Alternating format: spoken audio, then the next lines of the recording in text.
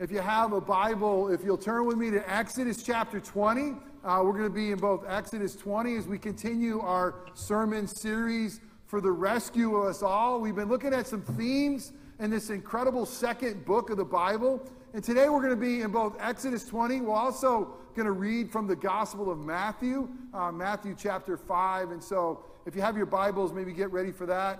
If you don't, there should be a Bible right in front of you. The words will be on the screen as well.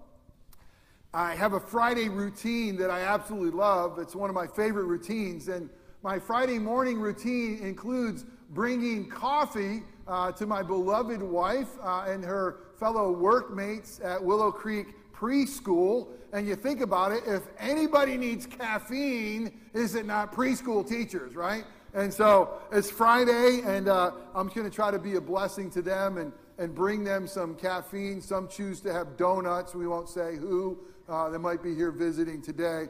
But anyway, it really is awesome. And so I bring them in. When I get there, they're on this playground.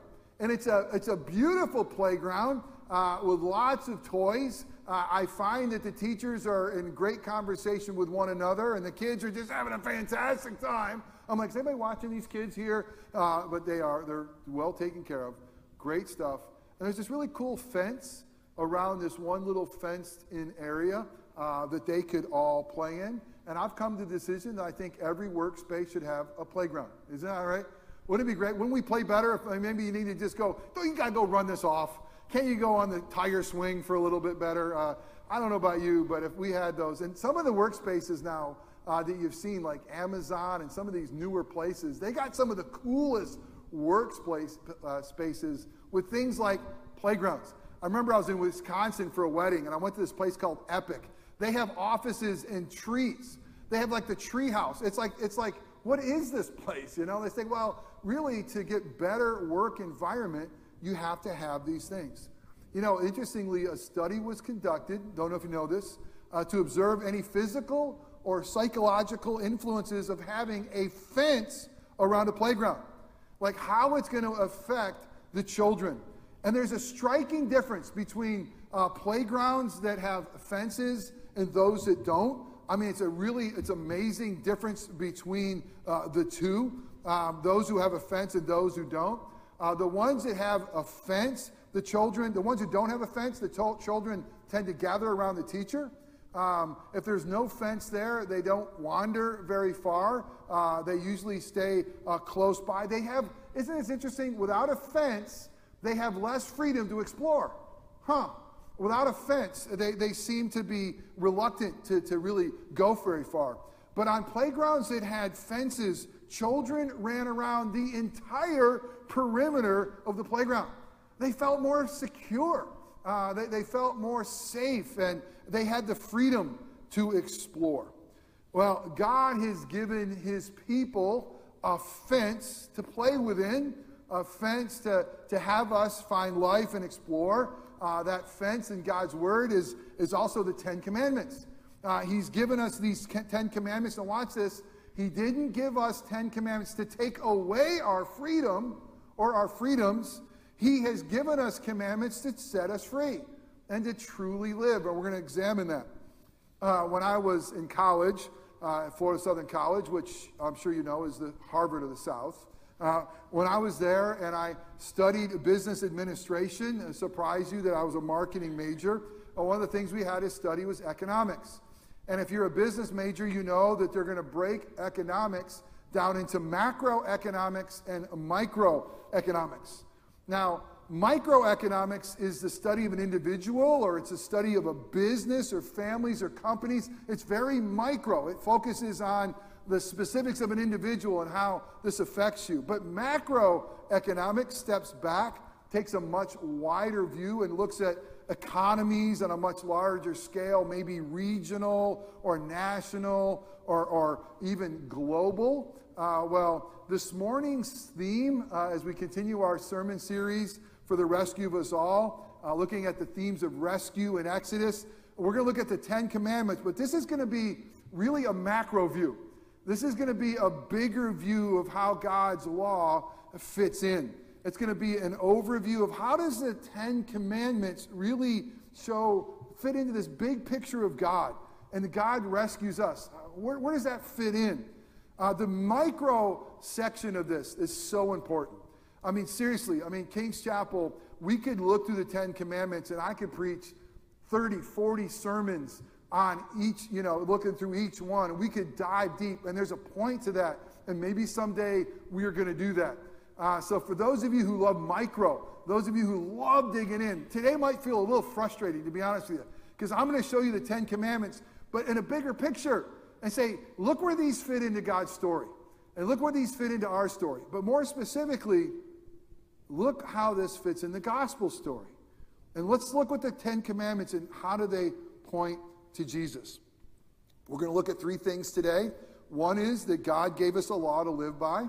Second thing, we're going to see that Jesus came to magnify and fulfill the law for us. And the third thing we're going to see is that we freely obey the law with love and gratefulness. Now again, as I mentioned, we are going to be in God's Word in Exodus 20, 1 through 17. We'll also be in Matthew 5, and you can follow along, listen, or just even follow along with the words on the screen. But let's hear the word of the Lord.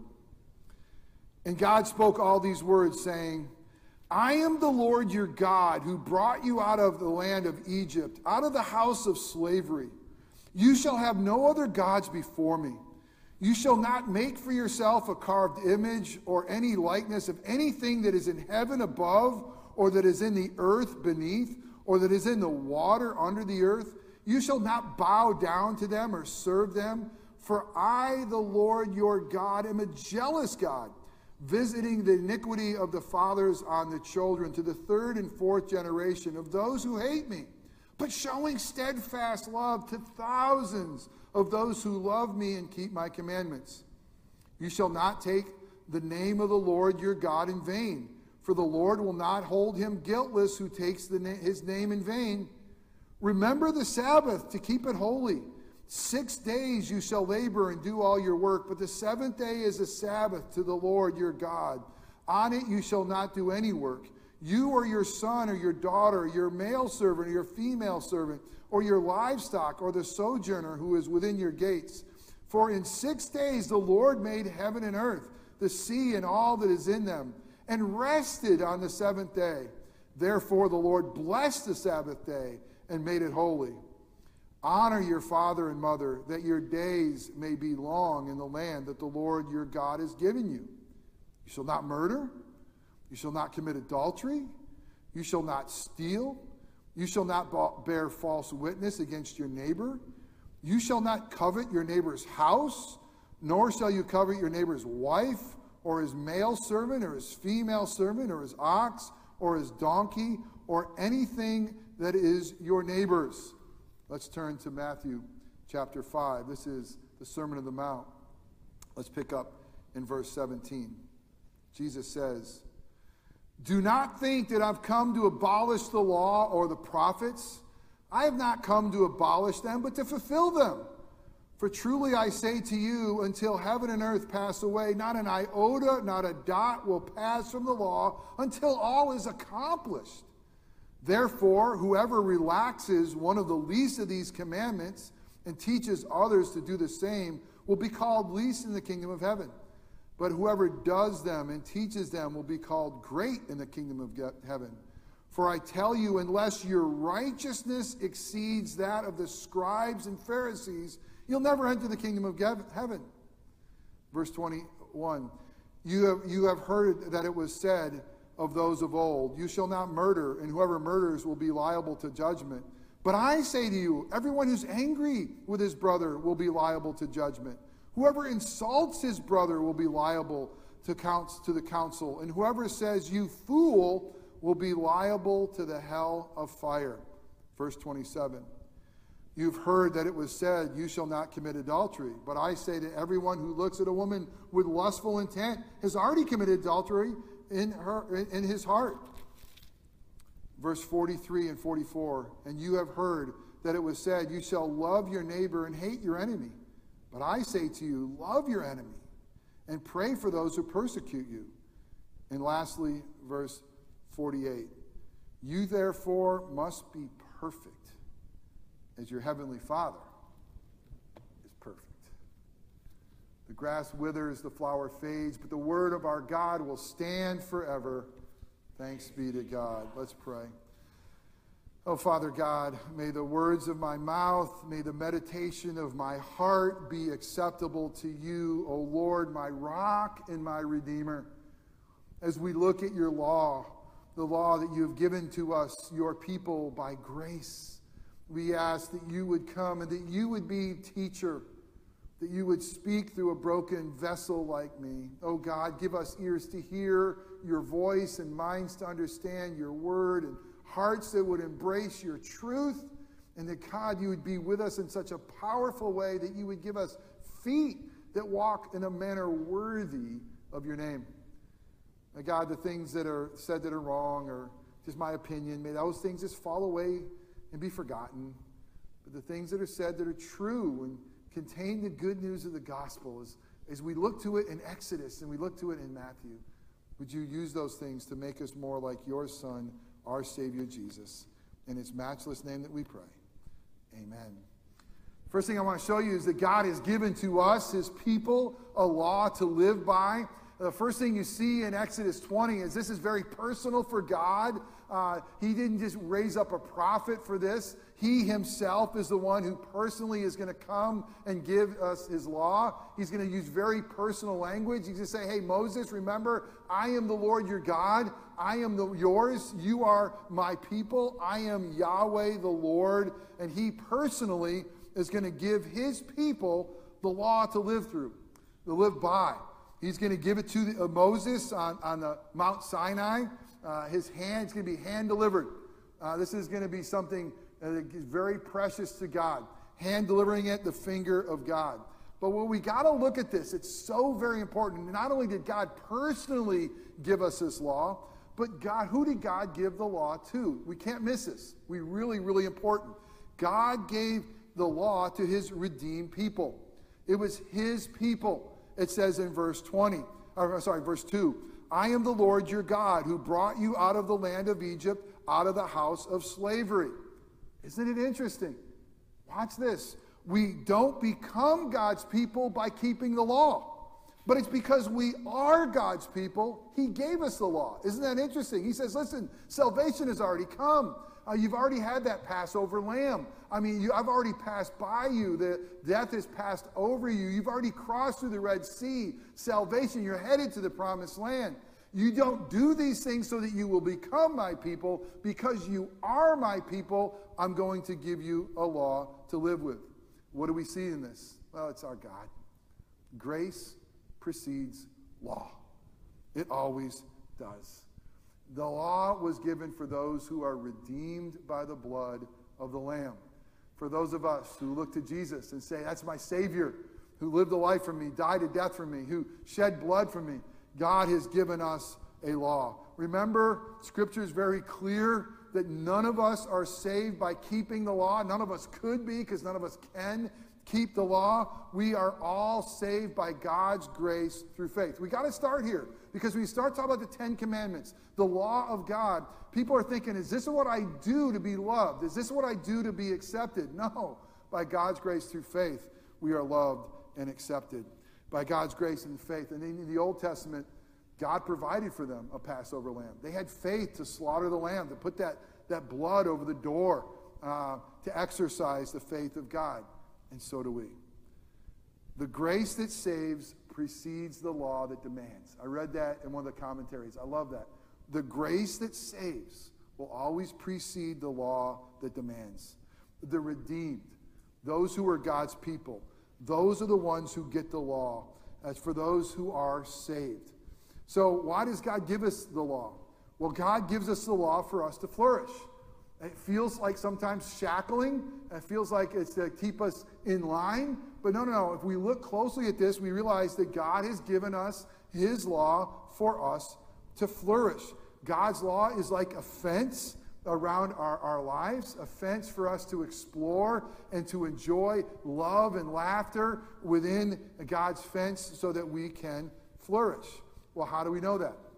Well, you read through Scripture and you see that God has created all things. Isn't it amazing what he created? He spoke them into existence, mind-blowing. But of all things that God created, you and I are his masterpiece because we are the ones that he's created in his image.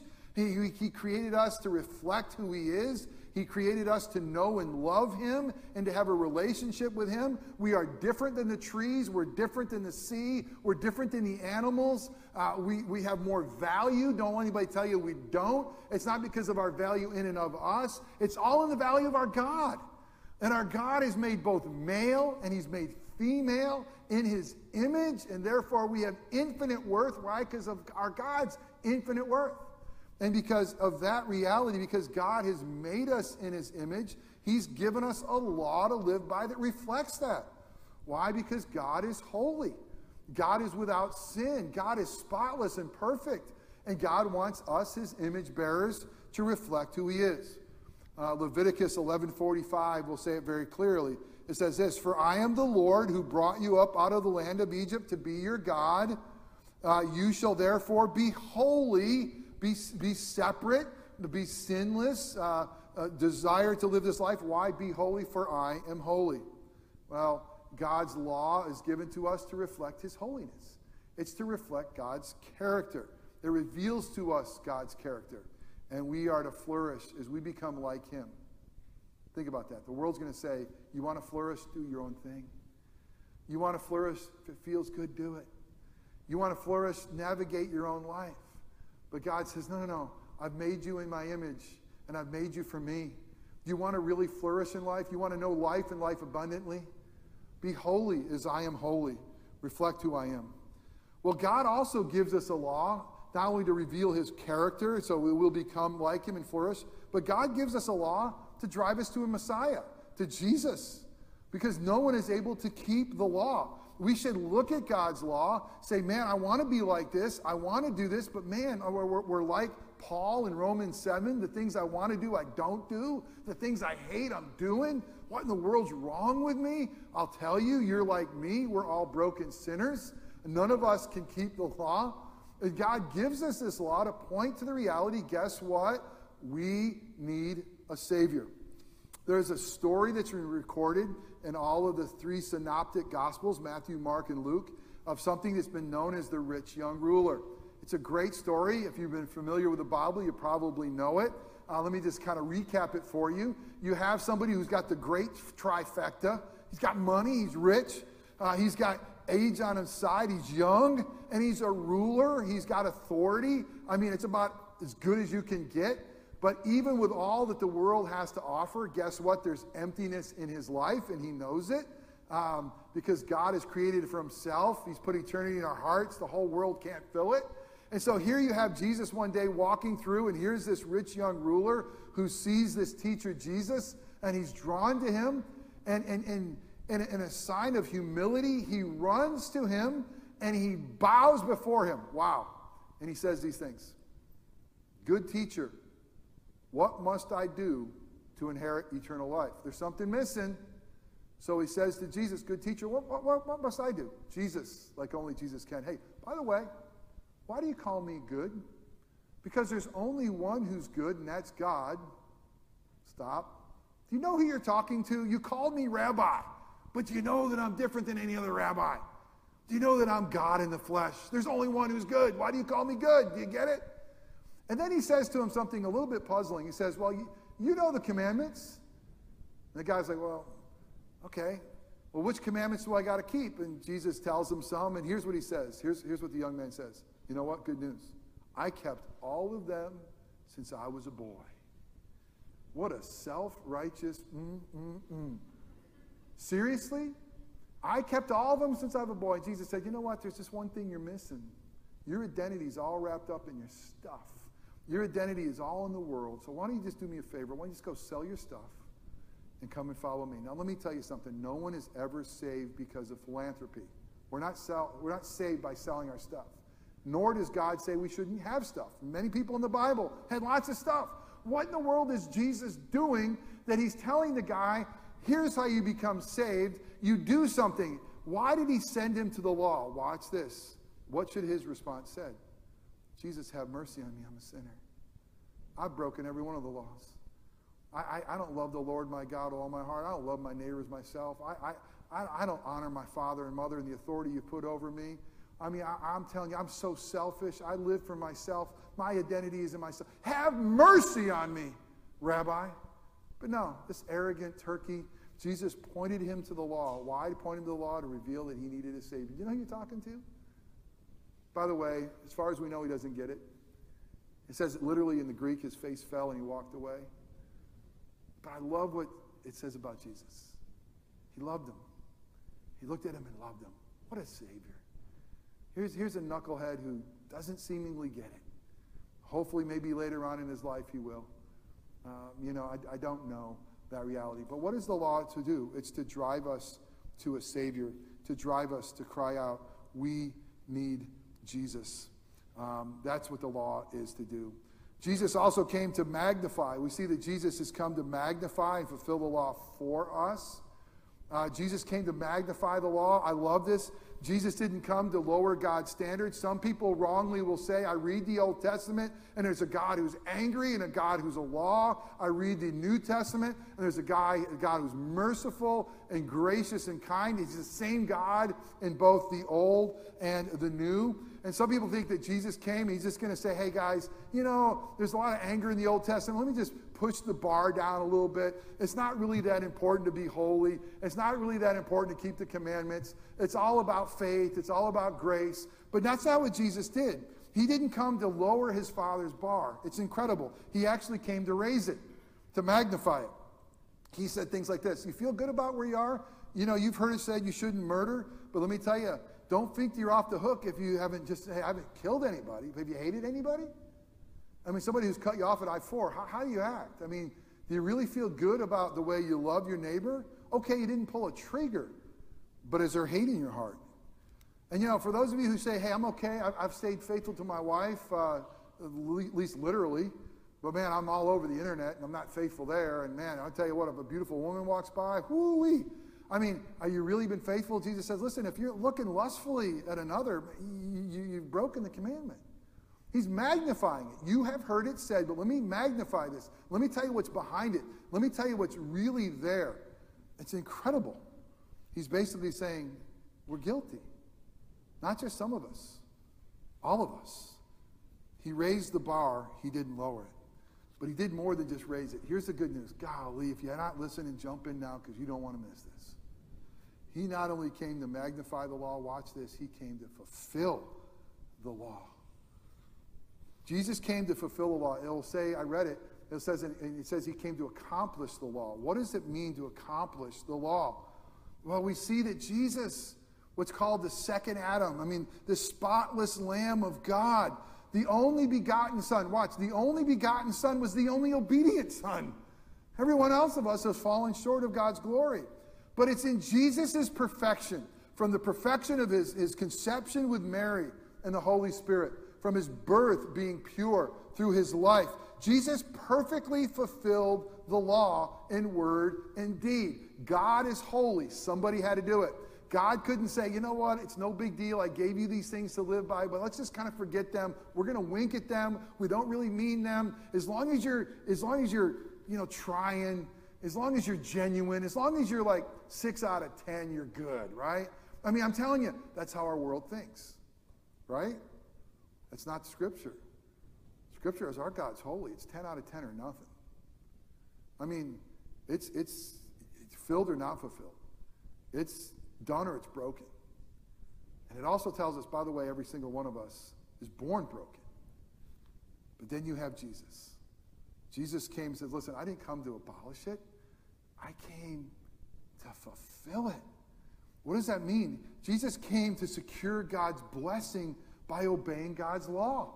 It's incredible because you read through Scripture, it says, if you do these things, I'm going to bless you. You're going to have life. So Jesus came, and by fulfilling the law, he secures God's blessing for himself, but also for us. But he did more.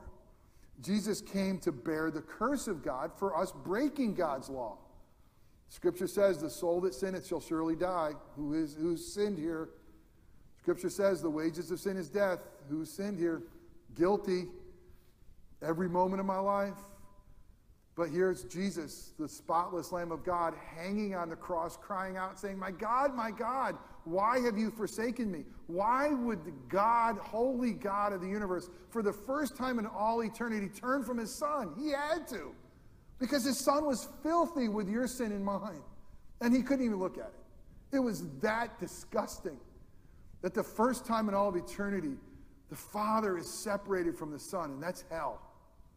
And he cries out, my God, why have you forsaken me? He did so that the wrath of God for your sins and mine could be poured out on Jesus. So that the blessings of God could be poured out on us. I mean, that is the gospel. That is the good news of what Christ Jesus has done. Jesus is up on that mountain saying, hey, you feel good about not committing adultery? Have you lusted? You feel good about not murdering? Have you hated? And they're all thinking, oh gosh, I'm guilty. The Spirit was working. But he said, by the way, I came to fulfill it. There's amazing grace in this. And he'll say these things like, if you want to get in, you got to have a righteousness that exceeds the Pharisees. Verse 20, for I tell you, unless your righteousness exceeds that of the scribes and the Pharisees, the professional religious people, you will never enter the kingdom of God. What was he saying here? Okay, you see these people who think they're really religious, you got to be better than them. What does that mean? Well, you see, watch this. The Pharisees' righteousness was self-serving, and it was out of a cold heart. They're the ones who said, I'm going to try to do these things that will earn me salvation. But those who are in Christ Jesus, by God's grace through faith, who have been given Jesus' righteousness. Watch this. In the gospel, there's an exchange that takes place. Jesus wears our sin. He becomes our sin. And by God's grace in Christ Jesus, he gives us his righteousness. Don't miss this, right? So this is the gospel exchange. And how does our righteousness exceed those of the religious leaders? It's because we have the righteousness by God's grace imputed to us, given to us, the righteousness of God in Christ Jesus. Let that settle in. God sees you with your sin removed because of what Christ has done. God sees you, and not just the little good things that he sees you robed in Christ's righteousness. Is that not the beauty of the gospel? That's how our righteousness exceeds theirs. In Christ Jesus, our righteousness now, the things we do now, it's for God's glory. It's not for our justification. We're not trying to do it to earn our way to heaven. We're doing it because God loves us. For God be the glory. In Christ Jesus, our righteousness is done in gratitude. It's not done by duty. The religious leaders were doing their duty. They were doing that which they thought would save them. But in Christ Jesus, that law has been perfected for us. And then Jesus says this, by the way, you got to be perfect. Good luck with that one. And how can the imperfect be perfect? Matthew 5:48. This is God's word. It says this, you therefore must be perfect as your heavenly Father is perfect. What do we do with that? Anybody here want to come up and say they're perfect? I'm going to sit down. I mean, there's no way. I mean, again, if the number one commandment is love the Lord your God with all your heart, soul, mind, and strength, has anybody here yet done it once? I mean, loved him with everything you have? Has anybody here yet loved their neighbors themselves? So how do we be perfect as the Father is perfect? That seems like a showstopper. That seems like you put the Bible down, you walk away and say, it's impossible. It's ridiculous. What in the heck is he doing? Well, our perfection has to come through the perfection of another. There's one who had a perfect life. And there's one who had a perfect sacrifice.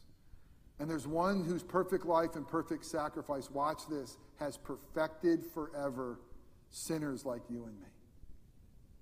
Listen to what the writer of Hebrews says in Hebrews 10:14.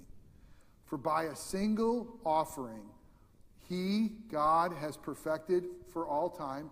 This is in the perfect tense. He has perfected. It's done with ongoing consequences. For by one sacrifice, he has perfected for all time those who are being made holy. That's a paradox. That's the gospel. Because of Christ's righteousness, because of his blood in Christ Jesus, we are declared not guilty. We have been perfected of all time, and yet he's making us holy. We're still in process. We're still knuckleheads. We still wrestle, do we not? In Christ, perfected. Only way we have that. And now, lastly, we freely obey the law with love and gratitude. You know, the most beautiful thing, well, one of the most beautiful things of the gospel is the law has lost its power to condemn us. Paul was wrestling in Romans 7 with the fact that he was a knucklehead too. And he was wrestling. He says, listen, the things I want to do, I'm not doing them. The things I hate to do, I'm doing those. I'm a sinner, and I can't get over it. I'm a redeemed love sinner, but I can't get over it. And he gets to chapter 8, verse 1, and it's so beautiful. And it says this, but in Christ Jesus, therefore, there is no condemnation for those who are in Christ Jesus. There's no condemnation. This is what they're saying. Christian, if you are giving your life to Christ, you and I, we owe God's law nothing, nada, not a thing. But what we owe is God's grace, everything. We are who we are by God's grace. We're not who we are by God's law. But we don't owe that law anything anymore. But we want to obey it, but we want to obey it out of love. In Christ, we're freed from the tyranny of the law. We're freed to obey the law in love and gratefulness. And what we see is that, you know what's fulfilling the law for us? It's love. Love is fulfilling the law. Listen to Romans chapter 13. I'm going to pick up in verse 8. Owe no one anything except to love each other. For the one who loves another has fulfilled the law. Wow. For the commandments, you shall not commit adultery, you shall not murder, you shall not steal, you shall not covet, and any other commandment are summed up in the word, you shall love your neighbor as yourself. Love does no wrong to a neighbor, therefore love is the fulfilling of the law. Fulfill the law by loving God for the glory of our great God. Fulfilled now the law because Christ fulfilled it for us by loving your neighbor for the good of our neighbor. But how do we love? We still love within that law. That still law is still binding to us. We don't have to fear it. It won't condemn us. But this is it.